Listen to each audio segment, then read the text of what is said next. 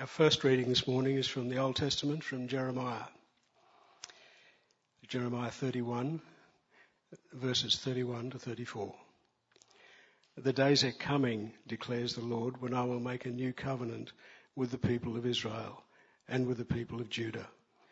It will not be like the covenant I made with their ancestors when I took them by the hand to lead them out of Egypt, because they broke my covenant, though I was husband to them, declares the Lord. This is the covenant I will make with the people of Israel after that time, declares the Lord. I will put my law in their minds and write it on their hearts. I will be their God, and they will be my people. No longer will they teach their neighbour or say to one another, know the Lord, because they will all know me, from the least of them to the greatest, declares the Lord. For I will forgive their wickedness and will remember their sin no more. And our second reading is from the New Testament, from Matthew chapter 6, verses 9 to 15. This then is how you should pray. Our Father in heaven, hallowed be your name.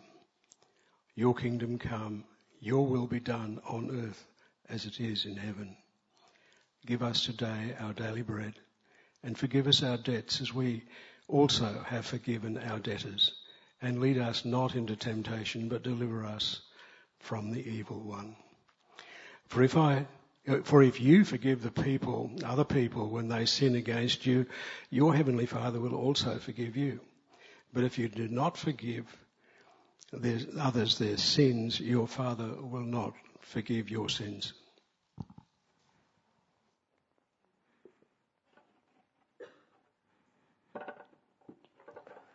Good morning. My name's Stephen, one of the ministers here. Now, when you look at me, what do you see? Don't call it out. I'm not sure my self-esteem can handle that. But no, I said don't call it out. What sort of things do you think about me? You know, there's the kind of obvious things: white, male, middle class, middle-aged, greying, a man with a haircut, probably given to him by his wife. There's all those kind of obvious things, but then there's the less obvious things which, if you know me, might come to mind. Married, a father, a man with way too many neglected hobbies, someone who's faced a few hard things in life but is incredibly lucky, really. Someone who's got an awful lot to give thanks for. These are probably some of the things that I'm guessing that you see. But I wonder if anyone looks at me and thinks, now there's a man in debt.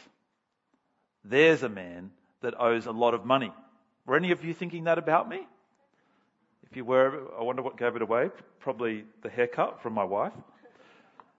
But it's true. I try not to think of myself this way, but I'm a man in debt. I owe the government money with my HECS debt. I owe the bank money with my home loan. And if I think about my standing in the world, it's not all that secure. If the government and the bank were to decide that they wanted that money back right now, and if they were allowed to come demanding that money, I'd have nowhere to go, nothing I could do. I'd be done. You can see why I don't like to think about my debt. None of us really like to think about our debts, do we? It affects how we think about ourselves and our standing in the world. Well, we've been doing a 3-week series on prayer. We've been looking at a part of the Bible where Jesus teaches us to pray. And we're up to that part where Jesus teaches us to pray, forgive us our debts.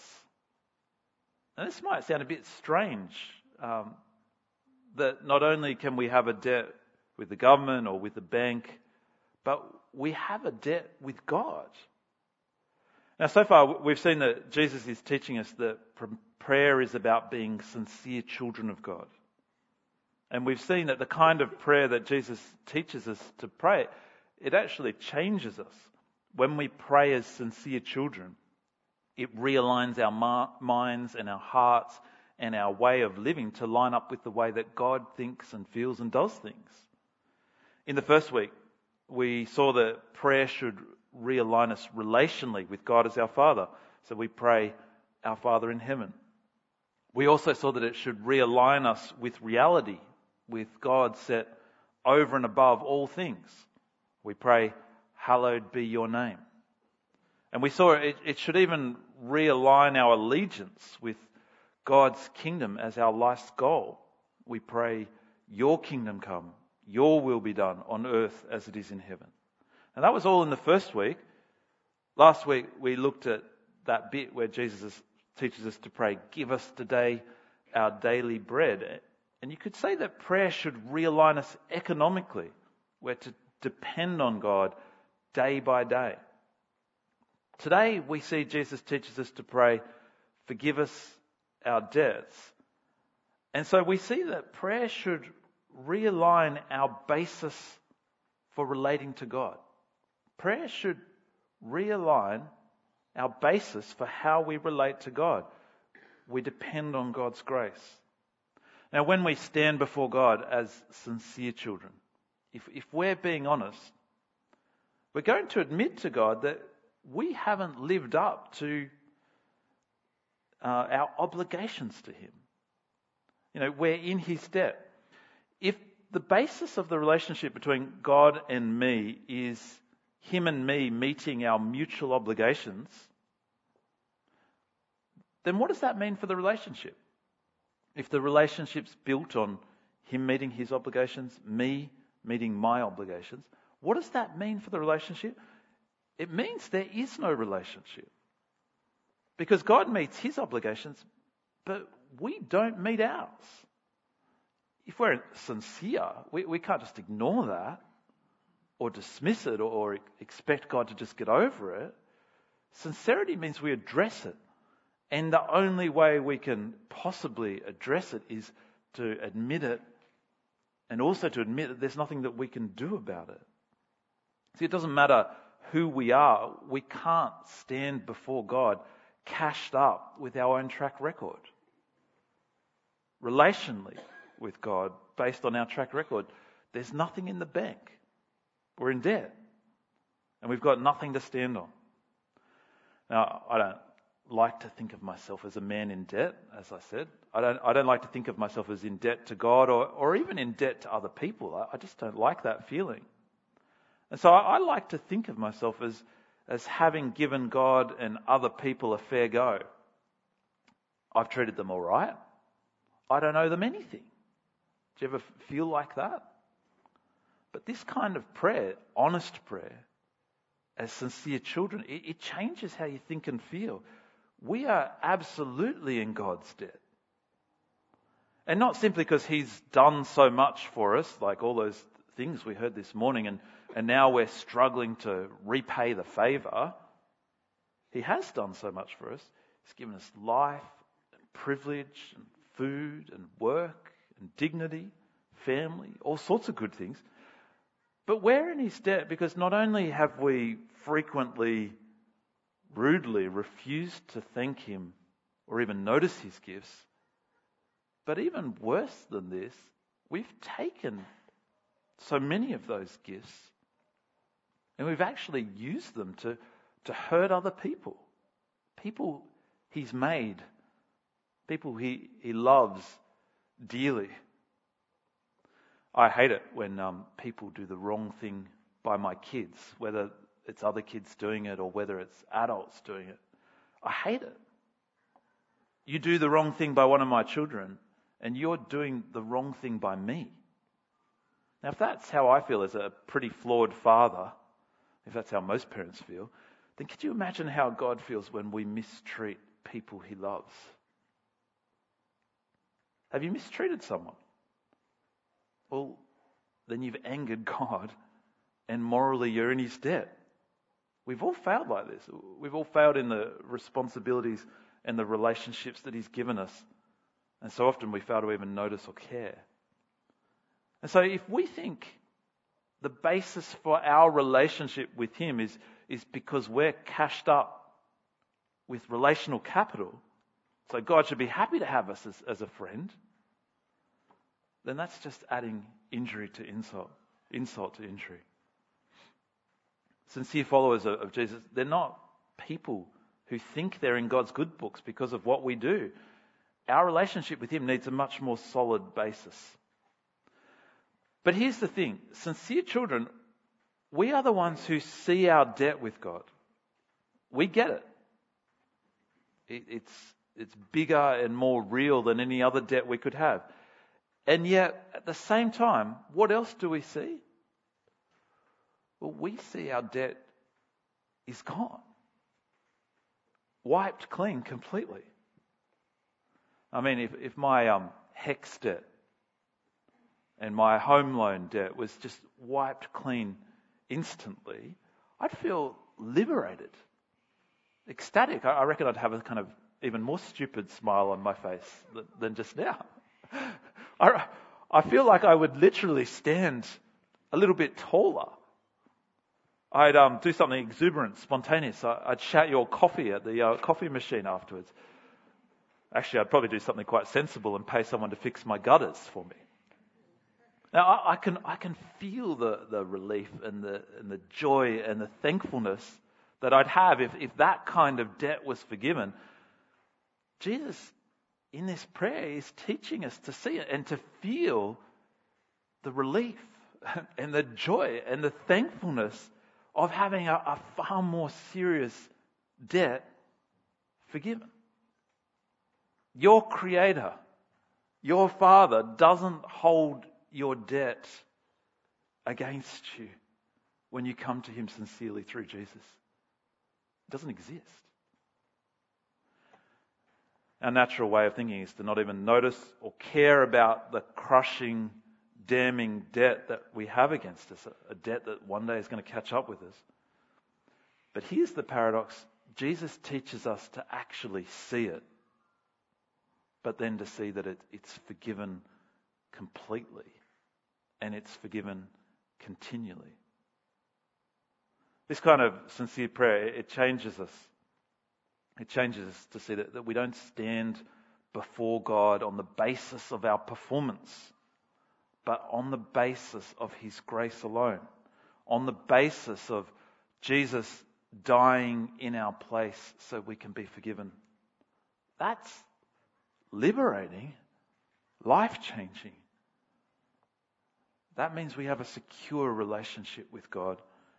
And it's got to be the biggest of all reasons to give thanks, doesn't it? So is that how you pray, though? Using this prayer as a template, is it how you pray? Do you pray honestly, admitting your debt before God? Do you bring to God your shortcomings, your failures, the way that you're actually attracted to evil things, greedy things, self-indulgent kind of things, sexually distorted things, and proud and self-righteous kind of ways of thinking?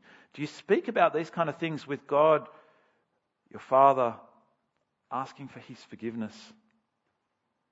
Because that's what sincere children do. Sometimes people think that talking about bringing failings and even talking about bringing what's evil within us before God, sometimes people think this kind of thing is repressed and unhealthy. Have you ever come across that kind of idea? But that's an absolute lie. It's also an absolute unreality. We are weak and broken and messed up at times. We think and feel and do things that aren't okay. And there's nothing more healthy than admitting to God and to ourselves that we need to be forgiven. And there's nothing more healing than hearing the Father say to you, I still love you. I forgive you. What's actually repressed and unhealthy and messed up is a growing trend in our society to be completely unwilling to say sorry and to admit fault and error within ourselves. People who won't admit that they're not perfect, not good, that is unhealthy. That their thoughts and feelings and actions are often twisted and wrong, that's not good for us. If you're a parent, I don't know if you've noticed this, but I find one of the hardest parts about being a parent is the way little kids right through to teenagers, almost adults, they struggle so much to say sorry. It's unbelievable, really. And when they hurt you real bad, and they won't admit it to you or even to themselves, that's unhealthy. That's destructive to the relationship. And Jesus teaches us that's not the kind of children that we're to be with God our Father. We're to admit when we do wrong. The next thing we see, though, is probably even more challenging. So we've seen that prayer should realign our basis for relating to God. We depend on God's grace. Next, Jesus teaches us that prayer should realign our basis for relating to each other. We depend on each other's grace.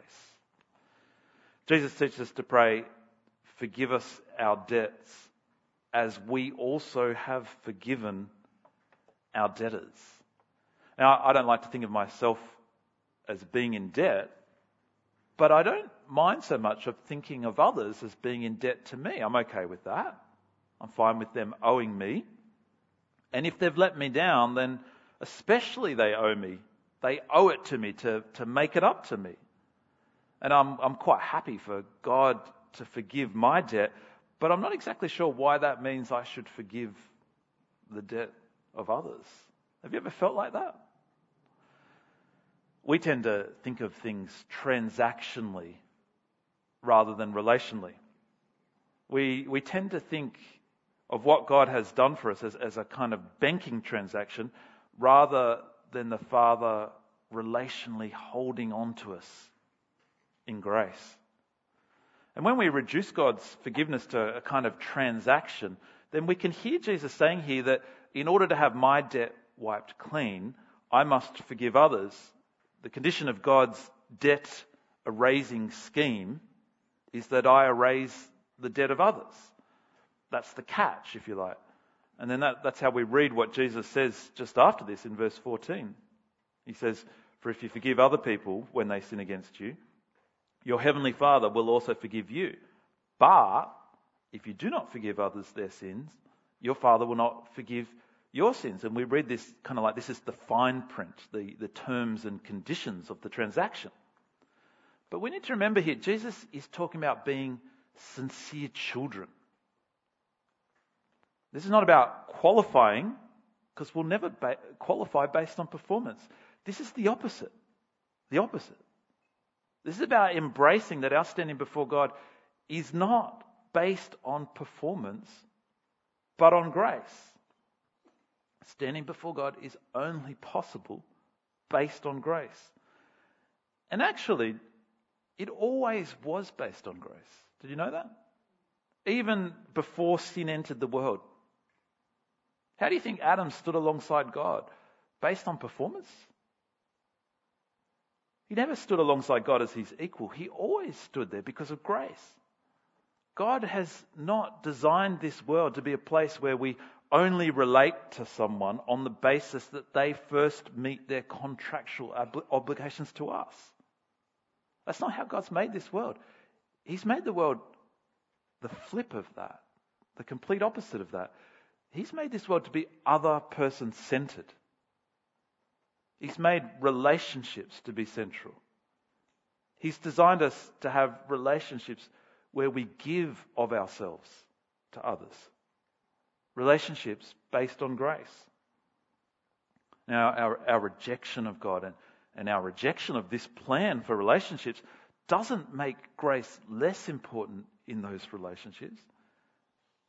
Our messed up ways of relating to each other make grace critical, all the more critical. And so as we embrace this foundation for relating to God on the basis of his grace, if we're sincere about it, we're actually embracing this way of relating full stop. I don't relate to people according to their performance in moral obligations to me. I don't want God to relate that way to me. If I'm honest, I don't want you to relate that way to me. Embracing grace as the basis for relationship means extending grace to others.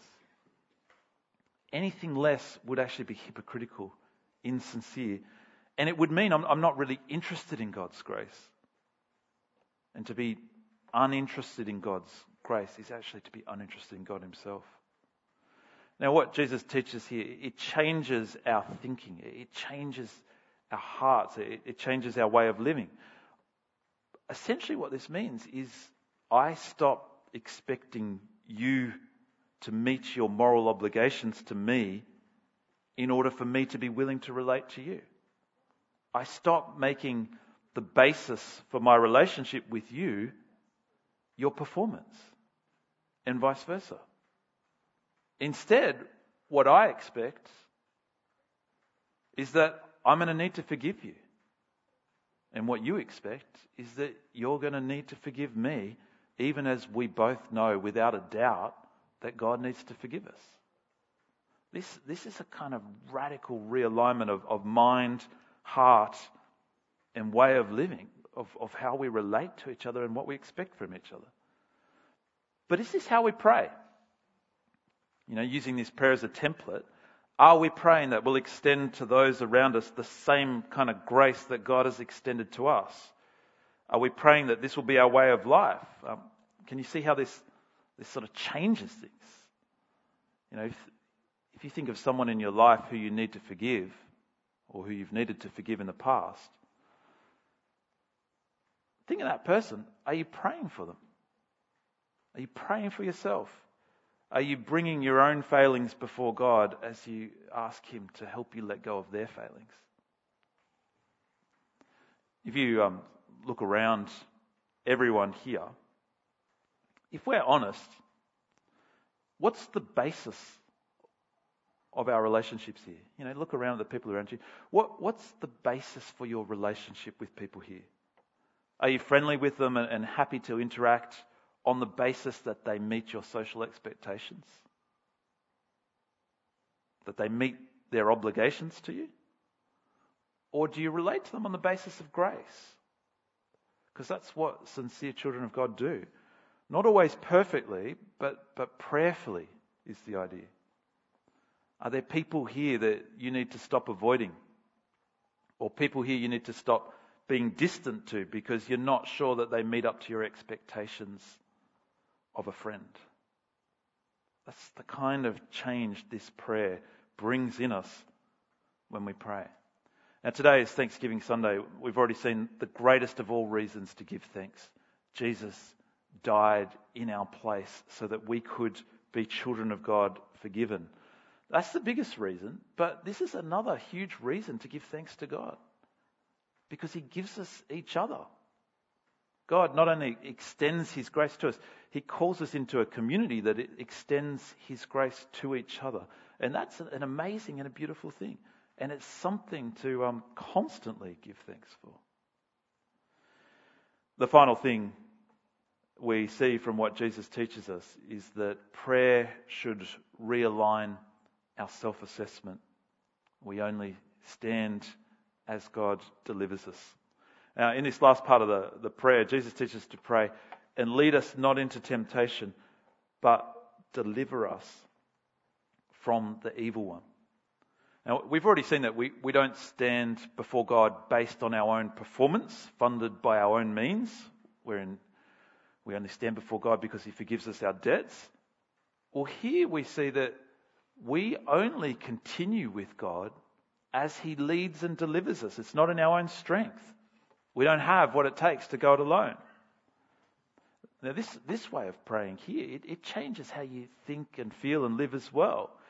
We're asking God not to take us down paths in life where we're going to be tested, tempted, where the devil could use the evil within us or the evil within others to get us to fall in love with the gifts that God gives us more than him, the giver. I've been watching Alone on SBS. It's David Foley's fault. He put me up to it. How many of us have seen it, Alone? Oh, not heaps. Oh, well, you've got some joy ahead of you. Let me explain it for you. Basically, they dump 10 Americans. Actually, they're not all Americans, but they're mostly Americans. 10 Americans out in the wilderness, and see how long they can survive for alone. They're allowed to take 10 items with them, saws and things like that, but no kind of machine guns or anything like that, just basic kind of survival things. They dump them out there and they see how long they'll survive for. Now I'm up to season 2, and it's interesting the way the dynamics have changed between season 1 and season 2. Because all the people in season 2, they've seen the previous season, and many of them are there because they think they can do better than what they saw before. They think, I'm not going to be scared by bears. I'll just say, hey bear, and scare it off, and it'll be fine. I'll be fine. And they think, I'm not going to go hungry. I know how to fish and eat seaweed and limpets and disgusting things like that. And they think, I'm not going to be worried by the loneliness. I love being alone. People annoy me. Their self-assessment when they're sitting there on the couch, eating popcorn, surrounded by family and friends, their self-assessment at that point is pretty high. And so they think, bring it on. But you know what happens when they get out there alone and they meet a bear? Some of them don't even last 24 hours, actually. And in the end, pretty much every single one of them says they underestimated how hard it was going to be. They end up seeing that their self-assessment was way, way too high. Now, when Jesus teaches us to pray like this, lead us not into temptation, he's teaching us to pray in a way that realigns our self-assessment. Instead of looking down on people who stumble and thinking, oh, we'd do better, we look at ourselves and we feel our own weakness. We see it. We see that we're only going to stand as God leads us and delivers us. Now, is this how we pray? Following this kind of template for prayer that Jesus gives us? Are we people who overestimate our strength, or are we people who really see our frailty, our weakness? Do we bring our struggles and our temptations sincerely and honestly before God, looking to Him to deliver us? I reckon the natural human way of thinking when we're struggling is not to bring these kind of things to God. We tend to think, I'll come to God once I've got it under control. Then I'll be right to come before Him. Or we think, I'll come back to God afterwards when I need to be forgiven. That's when I'll come to Him. But being sincere children means actually recognizing just how weak and fragile we are. Just how in danger of being led astray for good we are. It's like an old Christian song says, prone to wander, Lord, I feel it. Prone to leave the God I love. Here's my heart, I take and seal it. Seal it for thy courts above. I find this song kind of tormenting because I feel those words, and yet I know that the person who wrote that song eventually fell away from God. And when we see ourselves like this, we don't put ourselves in situations where we're going to be tempted because we're honest about what our hearts are really like. You know, earlier in the Sermon on the Mount, Jesus tells us we're to take drastic action if we're tempted. Don't overestimate your strength. Don't treat temptation lightly. Don't think you'll be fine, Jesus tells us. You won't be unless God leads you down a very different path and delivers you. Another danger on the show Alone, apart from bears, is mountain lions. Now, they freaked me out so much, these things, that I had to sort of look up how to survive if you meet one in the wild. I'm not sure I'm going to be needing that information anytime soon, but I sort of felt like I could sleep a lot better.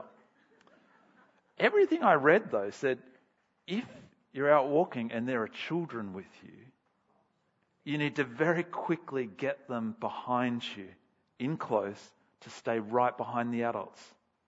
Mountain lions, they can be 100 kilos of muscle. They can run at 80 kilometers per hour. Now, how do you think a child is going to go facing that? Their only hope is safe behind an adult.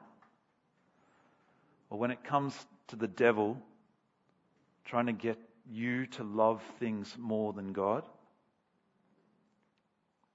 you and I, we don't stand a chance. The only way we stand safe is if we stand safe behind the Father who loves us. And Jesus is teaching us to see this, to feel this, to change how we live according to this. Are you mucking around with temptation? Are you flirting with being led with someone or something other than the Father? A romance that's not right? Or a dream that's actually fueled by greed and self-importance? Leave it.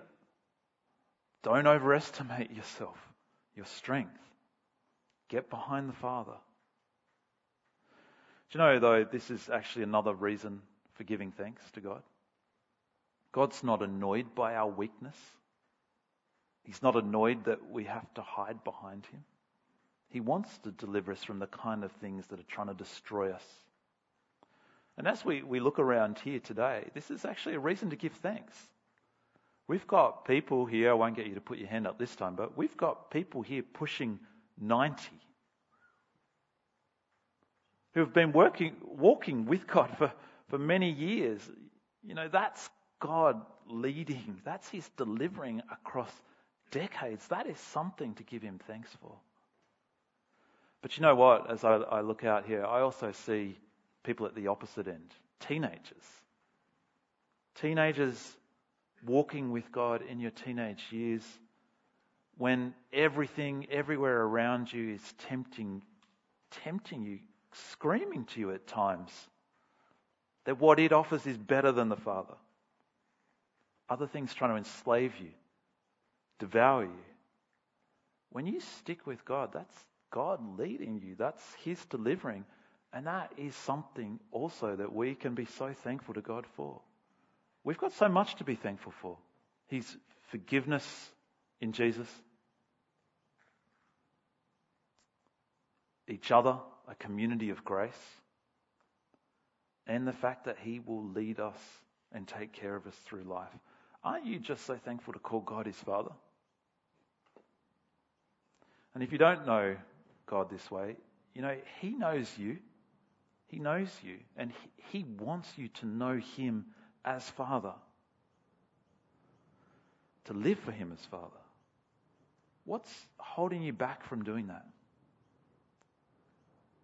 What would it take to move past that and actually live with God as your Father? I'd love to talk to you about that. Let me pray for us. Lord, we do have so much to be thankful for. So many things in our lives, but ultimately we are just so thankful for Jesus. That He loved us so much that He died in our place. So that we could call You Father now and for all eternity. Lord, we thank You that our relationship with You is not shaky or based on our performance or how good we are, that it's based on Your grace, on Your love for us, on Your absolute commitment for us shown in Jesus. Lord, we thank You that You've given us a community where we're to have relationships like this, based on grace, not on how we perform according to each other's expectations. Lord, we admit to You that we do fail at this and we keep failing. We thank You that Your forgiveness knows no limits, that You keep forgiving us and calling us back to be these kind of people. We thank You, Lord, that You go on leading us and delivering us through all sorts of things that would lead us away from You. We give You thanks and ask that You would keep blessing us like this, and we pray in Jesus' name. Amen.